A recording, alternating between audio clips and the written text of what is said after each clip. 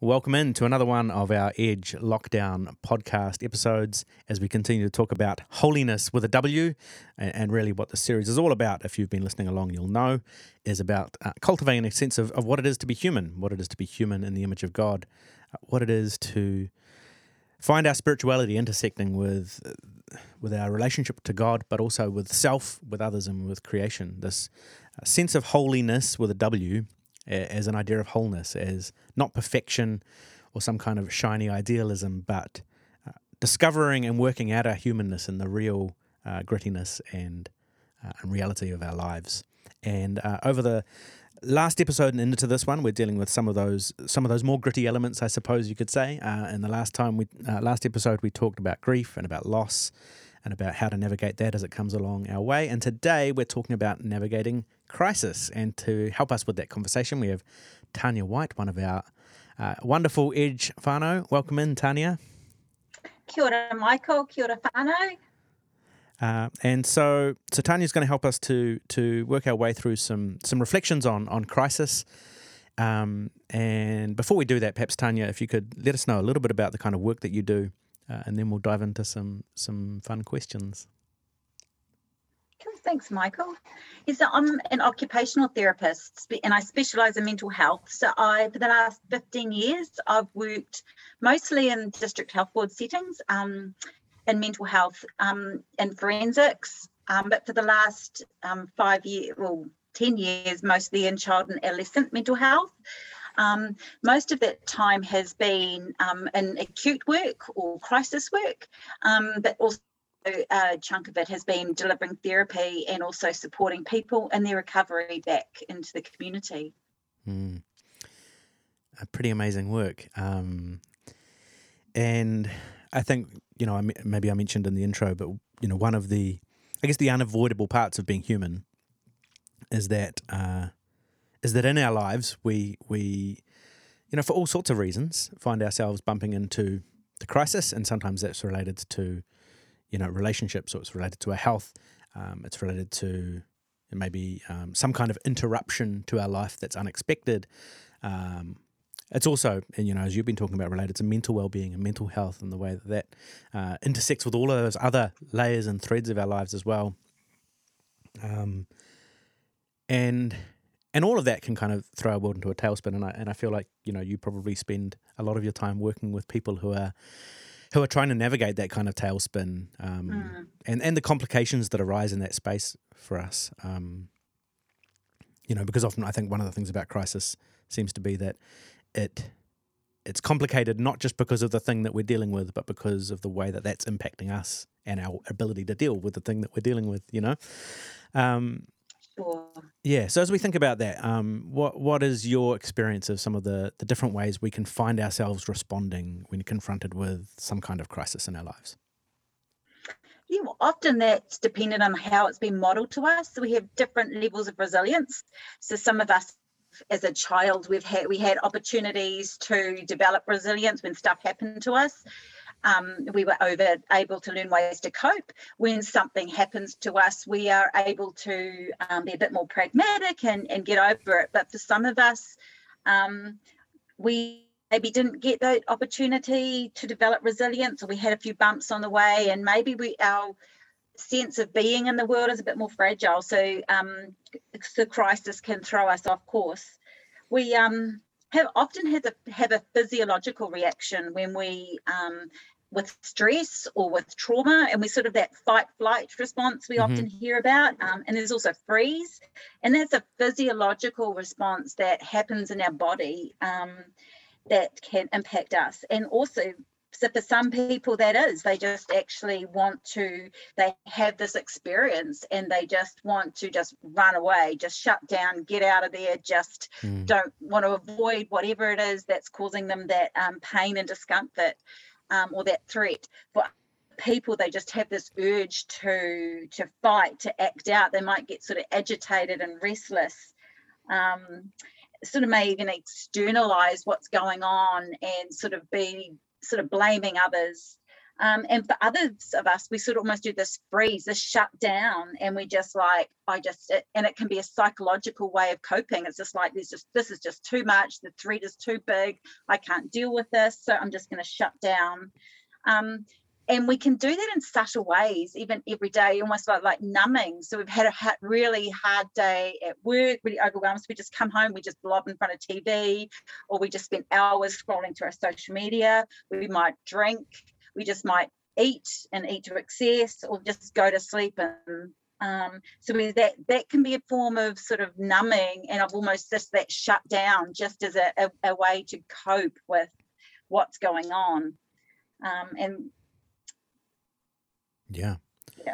Sometimes we also get sort of stuck in our thinking. So we have these thoughts that come, and I think especially us as Christians, we often have a lot of perceived ideals of how we should live our lives, or how we should respond to things. And if we feel like we're not meeting those, or something happens, we should be doing this, or I must do this, and if I don't do that, there's something's bad. And so all of a sudden, when something happens, we have this internal dialogue that happens where we're feeling a certain way, but then we might feel a guilt or shame, or judge ourselves around what we're feeling and how we're responding, because we have these expectations that we've put on ourselves, which may or may not be true or accurate. Yeah, wow. There's, I'd love to say I don't resemble any of those remarks in my life. I'm definitely the freeze guy, though. That's me, for sure. I remember when I was younger. Me too. When I was younger and I'd hear people talk about fight, flight, and I was like, I don't really resonate with either of those. But once people started talking about freeze, I was like, oh, there I am. Great. And then, and that last thing you're touching on there, I think, is really important for us, as we're talking about this as a church community, because those kind of internal scripts that we run, if you like, that tell us this is how you should be responding, because, I don't know, maybe people have internalized a message that you've got the answer because you're a Christian, to life, and so therefore you should be able to handle this, or you should be a good witness, or you should be, all of these different kind of internal messages people have about how they should be handling it. And like you say, those messages actually seem to exacerbate the crisis in some respects. They add layers of shame and stress to an already difficult situation. It actually reminds me, sorry, I'm going to go on as well, but when I first did my science degree, my honours research was on emotional trauma and its impact on the immune response, immune system, and doesn't that sound like a light topic? But I remember one of the projects was to people had to kind of write about trauma, emotional trauma. Thinking back, I can't believe they let me do. I don't feel like they should have let me at the age I was do this kind of project. But anyway, they had to write about some of their trauma responses and so on, and then we were testing immune system responses and variables and so on. Aside from all of that, one of the things that really stood out to me, even as a young person, was someone writing about their trauma, because I had to go through and sort of analyze all of the data. It was all anonymous, but someone was obviously a person of faith, and they wrote about a traumatic experience that they had of some kind, and then they wrote about all of the layers of guilt and shame they felt about that, because as a Christian they should have been handling it much better than they were. Oh, wow. And how that had essentially in the end driven them away from faith entirely, I think, because their faith was making that crisis and trauma so much worse, if you like. And that kind of, even as a young person, really kind of stood out to me and stuck in my mind. And perhaps it's only been in later years that I've come back to that and been able to reflect on it more. And it just reminds me of, what you're talking about there, and some of those messages that we hold, and how important it is then to find some much healthier ways of navigating some of this for us, both just as healthy humans and then also as Christians, right? Definitely, it's a definitely important conversation to have. Definitely. I think one of the things that comes to mind when I think about crisis is the feeling of control, or that things have somehow gone beyond our control. Is that something you see a bit in your work? This sense that I can't control what's happening, and there's something about crisis that's difficult in that sense? Yeah, we have a model in mental health called the stress vulnerability model, and it's sort of accepting that all of us have, we experience different stresses in our lives, and we all have different levels of vulnerability. And so different for some of us, we have a high level of tolerance, so we can actually tolerate a lot of stress. But for others of us, it doesn't take much to sort of push us over the edge. We sort of just one thing after another, and it all gets a bit too much. And even those everyday little things, if you get enough of them piling on top of each other, and as you say, that sense of things out of your control, it can just be the one thing that can sort of push us over the edge. And for some people, being pushed to the edge is actually quite an extreme thing. It's sort of, what some people might call a breakdown, or just emotionally they're just done. They can't do it anymore. Which for some even means they have thoughts of wanting to end their life. And it's just, sometimes it's not that they actually want to die, but they actually can't keep going on. It's all just a bit too much. They feel their life is out of their control, and they can't cope anymore. And I think that crisis is actually an opportunity for things to change. It's a moment in time where it's just like something's happened, things have to change, they can't keep going on. So it can be seen as an opportunity, and it can be reframed as this has all come to its head now. It's major things happened, and okay, we need to do something about it. So it actually can be a chance for intervention, and it can be a chance to change things. So even though that sense of loss of control, or that sense of crisis, can be really painful and uncomfortable, it's actually a moment in time where, if supports come in place, things can be made different, and people can come back from that. That's so good. I feel like perhaps in our kind of contemporary world, we're pretty, some of us anyway, are good at sort of suppressing the any of the warning signs along the way, or the things that perhaps we could be addressing or reassessing or restructuring in our lives, but we're kind of squashing that just to drive over the top of that and keep pushing.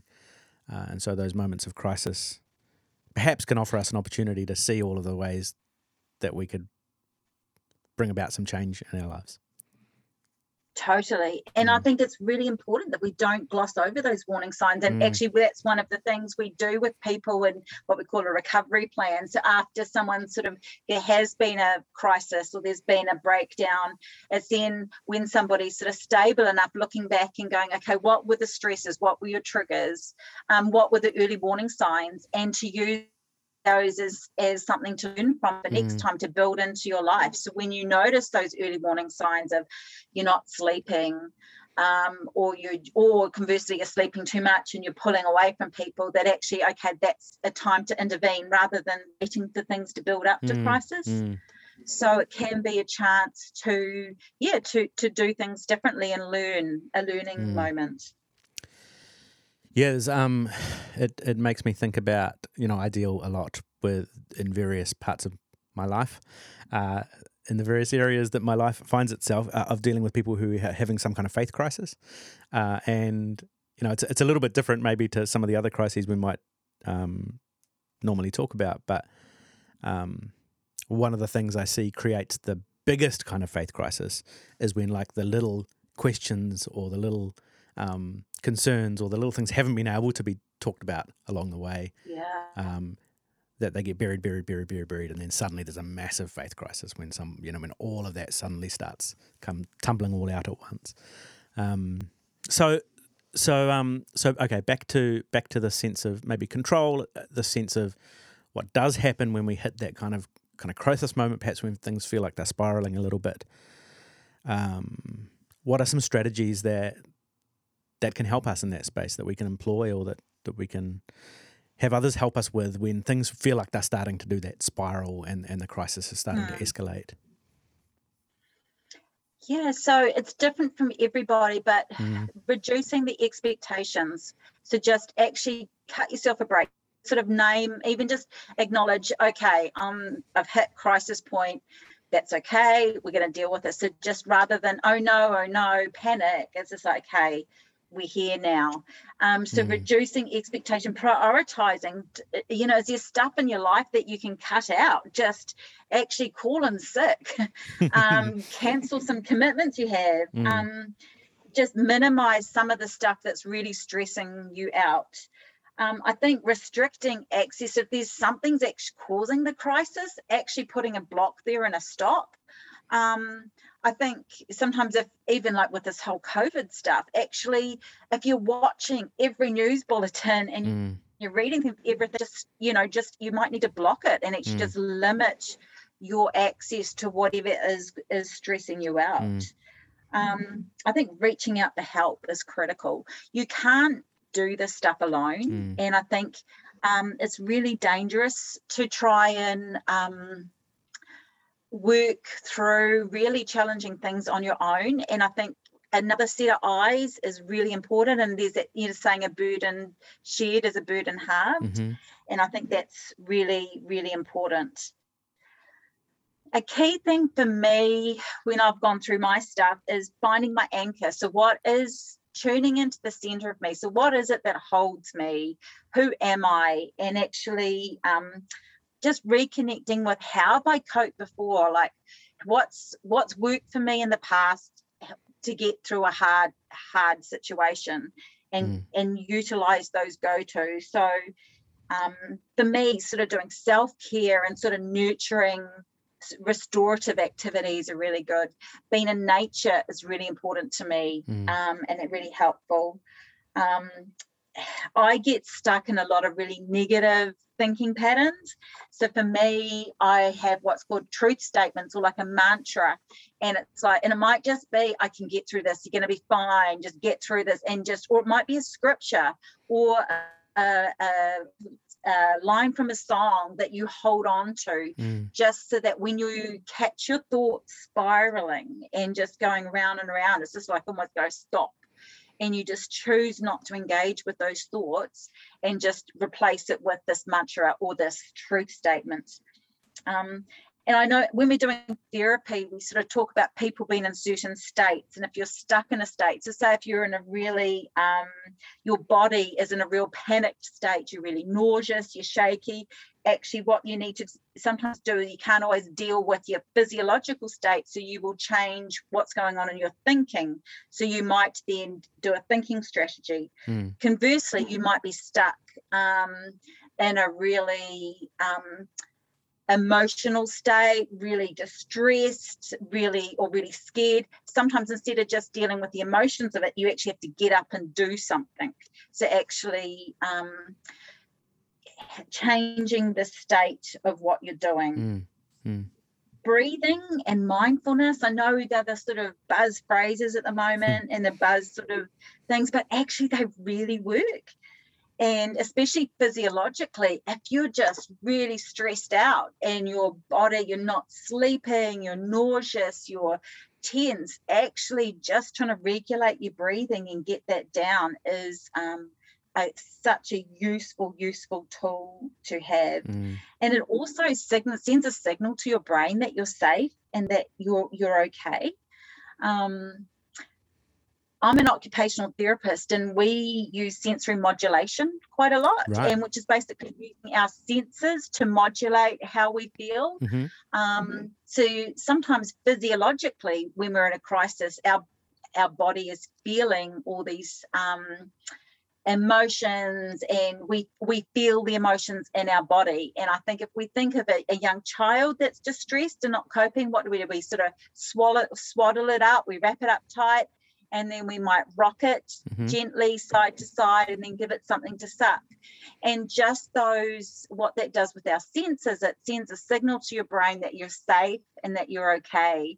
So sometimes as an adult, when we are in, our body is really what we call dysregulated or distressed, sometimes using our senses to modulate how we are can be really helpful. So sometimes it might be wrapping yourself in a nice mink blanket, smells, nice soothing smells, putting on, changing the temperature around us. Sometimes if we're really hot, cold ice can be really good to sort of regulate us. Right.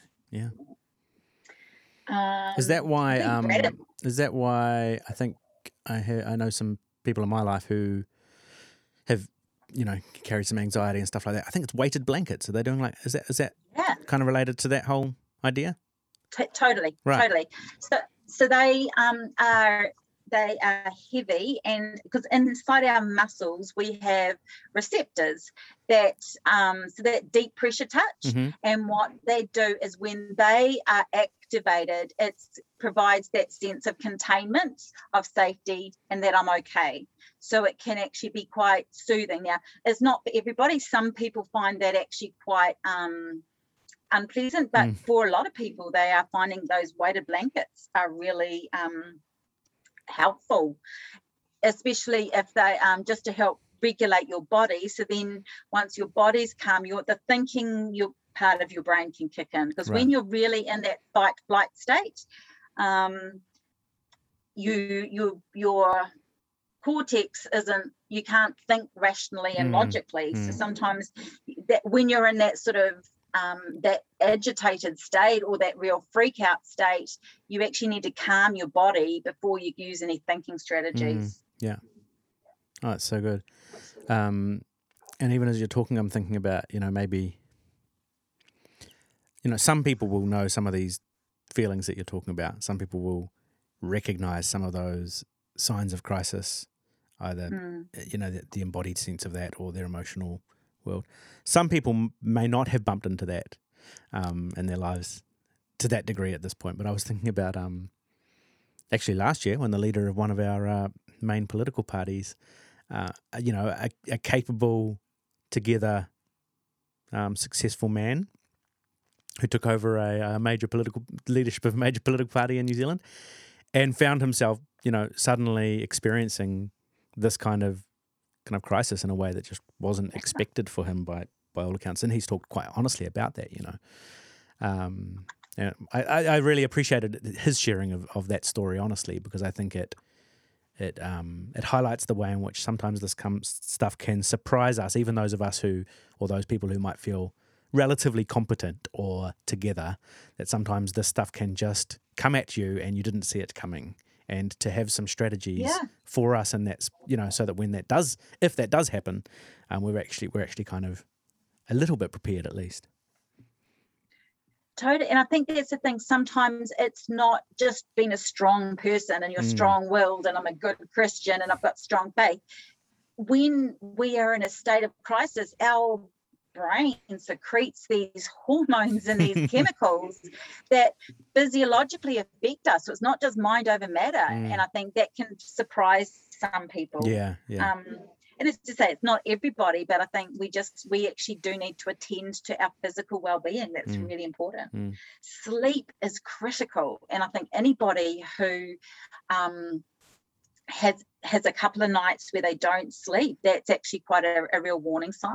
Right. And parents with young children would know this. That in itself can push people over the edge. But I would certainly say for anyone going through a crisis state, actually, if you're not sleeping well, go see your GP. So if it's been a couple of nights and you haven't slept, go to your GP and get, or to your pharmacy and get some support to sleep, because actually we really, those key things of sleep and exercise and nutrition and hydration are really important for our body and our mind and our being to remain in a state of wellness. But sleep certainly is a key thing there that we need to be aware of when we're going through crisis, because often that's the first thing that's disrupted. We're not sleeping well. Yeah, which then exacerbates the crisis and totally. challenges our ability to actually deal with what's coming at us. You mentioned that you work, I think, in acute work in your sort of day-to-day job, but you've also mentioned the pandemic and watching the bulletin. If you think about, do you have any thoughts about the differences between some of that more acute crisis, that kind of, very potent, punchy, sort of immediately disruptive, perhaps short-term crisis, versus maybe the chronic kind of longer-term crisis, something like a pandemic, for example, hypothetically, but really, that and pandemic's obviously not the only kind of chronic, kind of longer term. Maybe I don't know if crisis is the right word to use for those chronic situations. Illness, chronic illness. Yeah. Do you think about how do you think about the difference between those, and maybe some of the different strategies that can be helpful dealing with that? Yeah, so in an acute crisis, especially if it's come unexpectedly, I think keep being in a safe place, getting people around you to support you, is really key. Looking after your physical well-being, but just actually giving yourself some time and space. So giving yourself just a bit of a break. Get some positive input. Just you don't want to be stuck. So you need some support. You need some help. Have some, I suppose, be mindful of what you are putting into yourself. So you want stuff with positive input. So just might be even having a break from negativity with watching comedies or listening to uplifting music, listen to podcasts or stories of people who have got through this stuff before. And it just, sometimes when things are really dark and really hard, you just actually have to it's just going day by day. It's just, I just have to get through today. And you've got to almost identify what's your reason to wake up in the morning. And it might be sometimes you can't do it for you, but you might do it because you don't want to cause your mum pain, or who's going to look after your cat if something happens to you. So sometimes you just got to hold on to that one thing that's a reason to keep on going when it's just too hard and you can't see your way out of it. If you don't have people immediately around you, and we see it all the time, but these helplines, sometimes, that's what they're there for. There are people who really can help you and want to be there for you in the moment. So when it's really hard and things are really dark, reach out for help. And so if you don't have someone immediately around you, call one of those helplines, and there's great online forums as well. I think you then got to make a plan. I think for me, when I've gone through moments and something's happened, it's sort of like I tend to might give myself 24 hours just to sit and be, and what Brené Brown calls rumble with the pain, rumble with the emotions, and you just feel what you're going to be angry, be tormented, be grieving, but then it's just like, okay, then find a way to move forward. Sometimes you need someone to help you with that. The plan might be that I'm just going to get up and have a shower and go for a half an hour walk, but you sort of got to make some sort of plan. You just, rather than just lying in your bed hiding or whatever you're doing, so just making a plan. And initially that plan might be just hour by hour, day by day, and then it might be what I'm going to be doing this week, and then maybe you can start looking further on from that.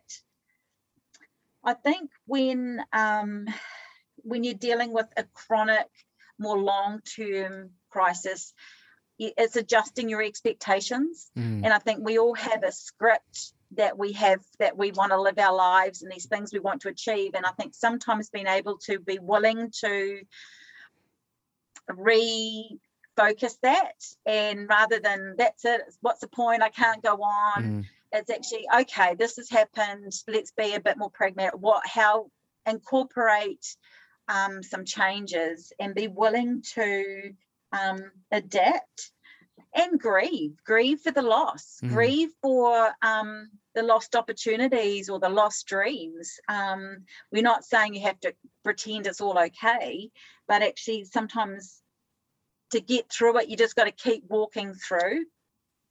You don't want to just sit there and just say that, I'm stuck, I'm not going anywhere. You just got to keep some sort of forward momentum. Having a dream or having something focused to focus on. For me right now, I have a brother in the UK and a nephew, and it's like, okay, can't be this year, but maybe next year I'm going to plan my holiday, and I've already started planning where I'm going to go, and then I'm going to pop over to Spain for a bit, and that's sort of just so I don't get too stuck in what's happening now. I've got a bit of something happening on the horizon to help me focus on those days where it's just a hard grind to keep going. Yeah, that's so good, and I think that kind of that change, if you like, an expectation can be, can sort of take a while for us to realize that's what we need to do sometimes. You're even with this latest lockdown, I think when it started in the first few weeks, I was just kind of like, okay, because we got, obviously my wife's in the hospital working, got a little mate at home, trying to juggle a bit of work and entertain him, but not being able to go anywhere. And I'm like, oh, okay, I just need to get through this couple of weeks, and I can do that. And it's gonna, and you're kind of in survival mode / sort of, I just need to get, just sort of get through the day. And then sort of a few weeks later, I'm like, oh, this is turning into like this is going to be a longer term thing. And I actually need to adjust kind of my expectations of what this whole experience is going to be like. And I probably can't live in kind of slightly panicked survival mode for 6 months. I could do that for a couple of weeks, just kind of get through. But I probably need some other strategies to actually employ in my life to help develop some rhythms for this season as it is. Even if I would rather it wasn't like it is, I do need to find some ways of not just being like, I want to be able to do what I was doing before, but actually what can I do now in this time with things as they are. We talked a little bit near the beginning about how faith can be a complication in crisis, but I'd love to maybe get your thoughts in terms of how you see spirituality or faith can be of help. What's the kind of positive role that can play for us during crisis in our lives?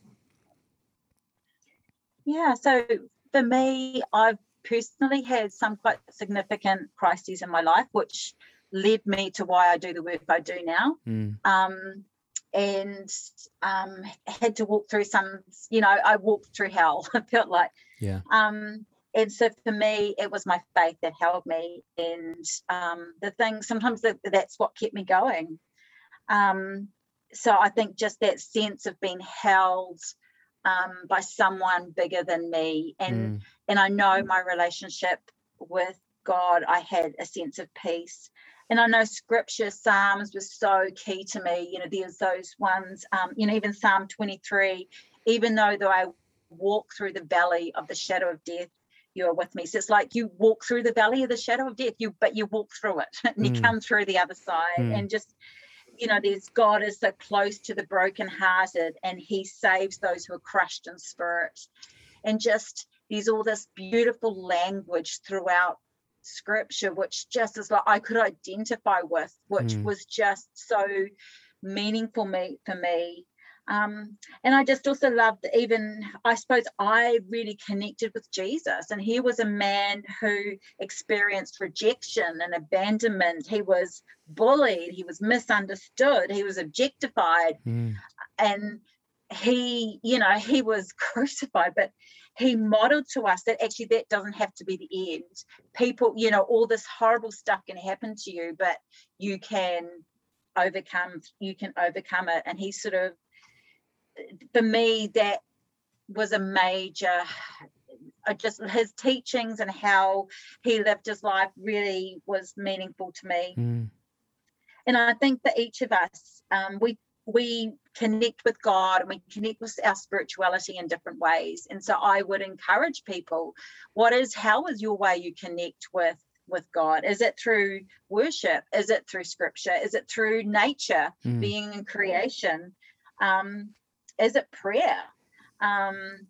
And I think it's really just important that in these moments that there is someone who understands. There is somebody who sees what you're going through and knows And yes, at that time and in that moment, they may feel far away, but actually they are there. And so I personally feel our faith is really important. The irony is sometimes when we are in a really dark space, we almost, if we're in a shut down space, we aren't always open for it, or we don't hear. And that's why sometimes having an external thing like music or listening to something can be really the thing that triggers us or helps us, because it can be really hard to consciously push through when we're really in a hard place. I think prayer is really important as a way of processing when you're going through crisis, because sometimes it's not everybody's into therapy and not everybody wants to journal, but actually just to pray it out. And actually you can pray it out pretty raw.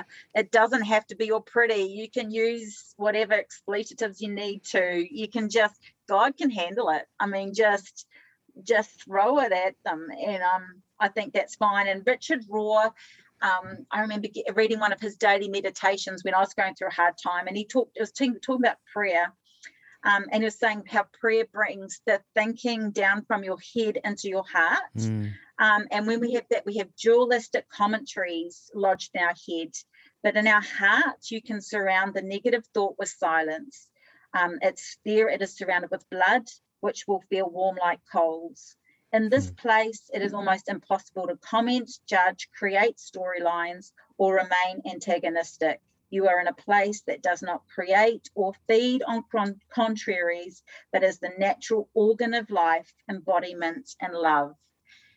And for me, that was just like, okay, I may not feel like praying, but actually all this stuff that's going around in my head, let's actually just pray it out. So rather than just thinking it, actually just speaking it out and praying it, and just allow that peace and allow it to be surrounded with the warmth and the blood. And I really loved that, how Richard Rohr sort of phrased that. And that has been really critical for me when I've been going through my crises. Yeah, it's a beautiful image. And, you mentioned the Psalms earlier, but, I mean, what are the Psalms if not just that, like, they're people pouring out the rawness of their experience. And I think it's something like 2/3 of the Psalms are laments rather than, rather than the chirpy cheery ones. They're the ones where people are pouring it out. And I think probably our English translations kind of fluff them up a little bit or make them sound a little more sort of pious, but there's some pretty raw language in those. There is, and I think the idea that that's preserved within the tradition of the faith by being in Scripture in that way is kind of is a wonderful invitation to just let that rawness actually be a part of the process of prayer and relationship with God, and actually finding some of that warmth that you're talking about in the process. Yeah. Okay, maybe as a last question then, as we kind of build on that, then as a church community, what does it look like? How can we be the kinds of people who are actually able to foster and be a safe and healthy space for one another, for people when we experience some of these complex crises that we all sort of bump into at various times in our lives? How can we be a community that really holds a healthy space for one another in that space, in that way? So I think we can be a conduit for connection with God, and also a conduit for connection with people and services and what people need. So we don't have to have the answers. We don't have to be experts, but we can be available and be present. And I just think being able to connect with people and validate what they're going through, acknowledge their suffering, acknowledge their pain. Let's not be too scared to talk about it. And just sometimes even ask them, what do you need right now? How can I help you? Sometimes when people are in real crisis, sometimes they're not quite ready to move on. So they just actually need someone to sit with them. And just be with. It's not all about sort of trying to fix somebody, trying to heal somebody. Sometimes there's a space in crisis where you actually just got to work in that space and be in that space. So sometimes just not leaving them alone in that space, physically and metaphorically, some being with them. Yeah. I think it's really good to look at people holistically. So what are their physical needs? So sometimes maybe if they're in crisis, they need support to go to a GP. Maybe they need someone to help them find a counsellor. Maybe they need a financial expert. And so sometimes maybe linking them with their actual supports that they need. Social connection is really important. So just actually inviting people and being with them, taking people, going for a walk. I think whatever you say you're going to do, you need to do, though. Churches can be really good at saying, "Oh yes, let us know," and then they just they don't follow through. So I think let's catch up. Let's catch up sometime. Yeah. Which is what we say. Yeah. I think when you're in the middle of going through a hard time, sometimes you don't have the words. So I think you can't explain it, and I think sometimes we just trust your gut, trust your intuition. If you just don't ask them what can I do for you, actually just go and do it. Take them some food, just give them a call, reach out to them, and just be there, check in, be there. I think just foster hope and that sense of, you don't want to be that sort of patronizing, you'll be okay, they're there now. Allow people to be in the pain, allow it to be messy if that's what they need, but at the same time promoting that hope. And we are Christians and we're a church community, so I think address helping people spiritually as well. So praying with somebody, and I think we shouldn't underestimate actually how helpful that can be. So just that prayer and that word in season can be really critical. But my big thing is, let's just not be scared to help people that we see in crisis, and see people who are suffering in pain. Let's just be willing to allow them to come in amongst us and be amongst us, and even just by our presence and by being listening, who knows what that will offer. We don't have to have the answers, but we just need to be there and be available and be a conduit. Oh, so good. That's I think both a good invitation and a good challenge, and as a kind of an aspiration or a hope, I think, for what church community, and what our church community can be, and I know has been for people along the way, but continues to be an invitation for us as we go forward. So thank you, Tania. What a wonderful conversation. So much wisdom and knowledge and insight mixed with experience. Really appreciate you taking the time to chat. I loved it. Thank you for having me. It was really lovely. I really enjoyed this series. And I think it's really nice to be talking about some really nitty-gritty topics. In a real way, and it's also really great to get to know the people in an Edge and their thoughts about things. Yeah, awesome.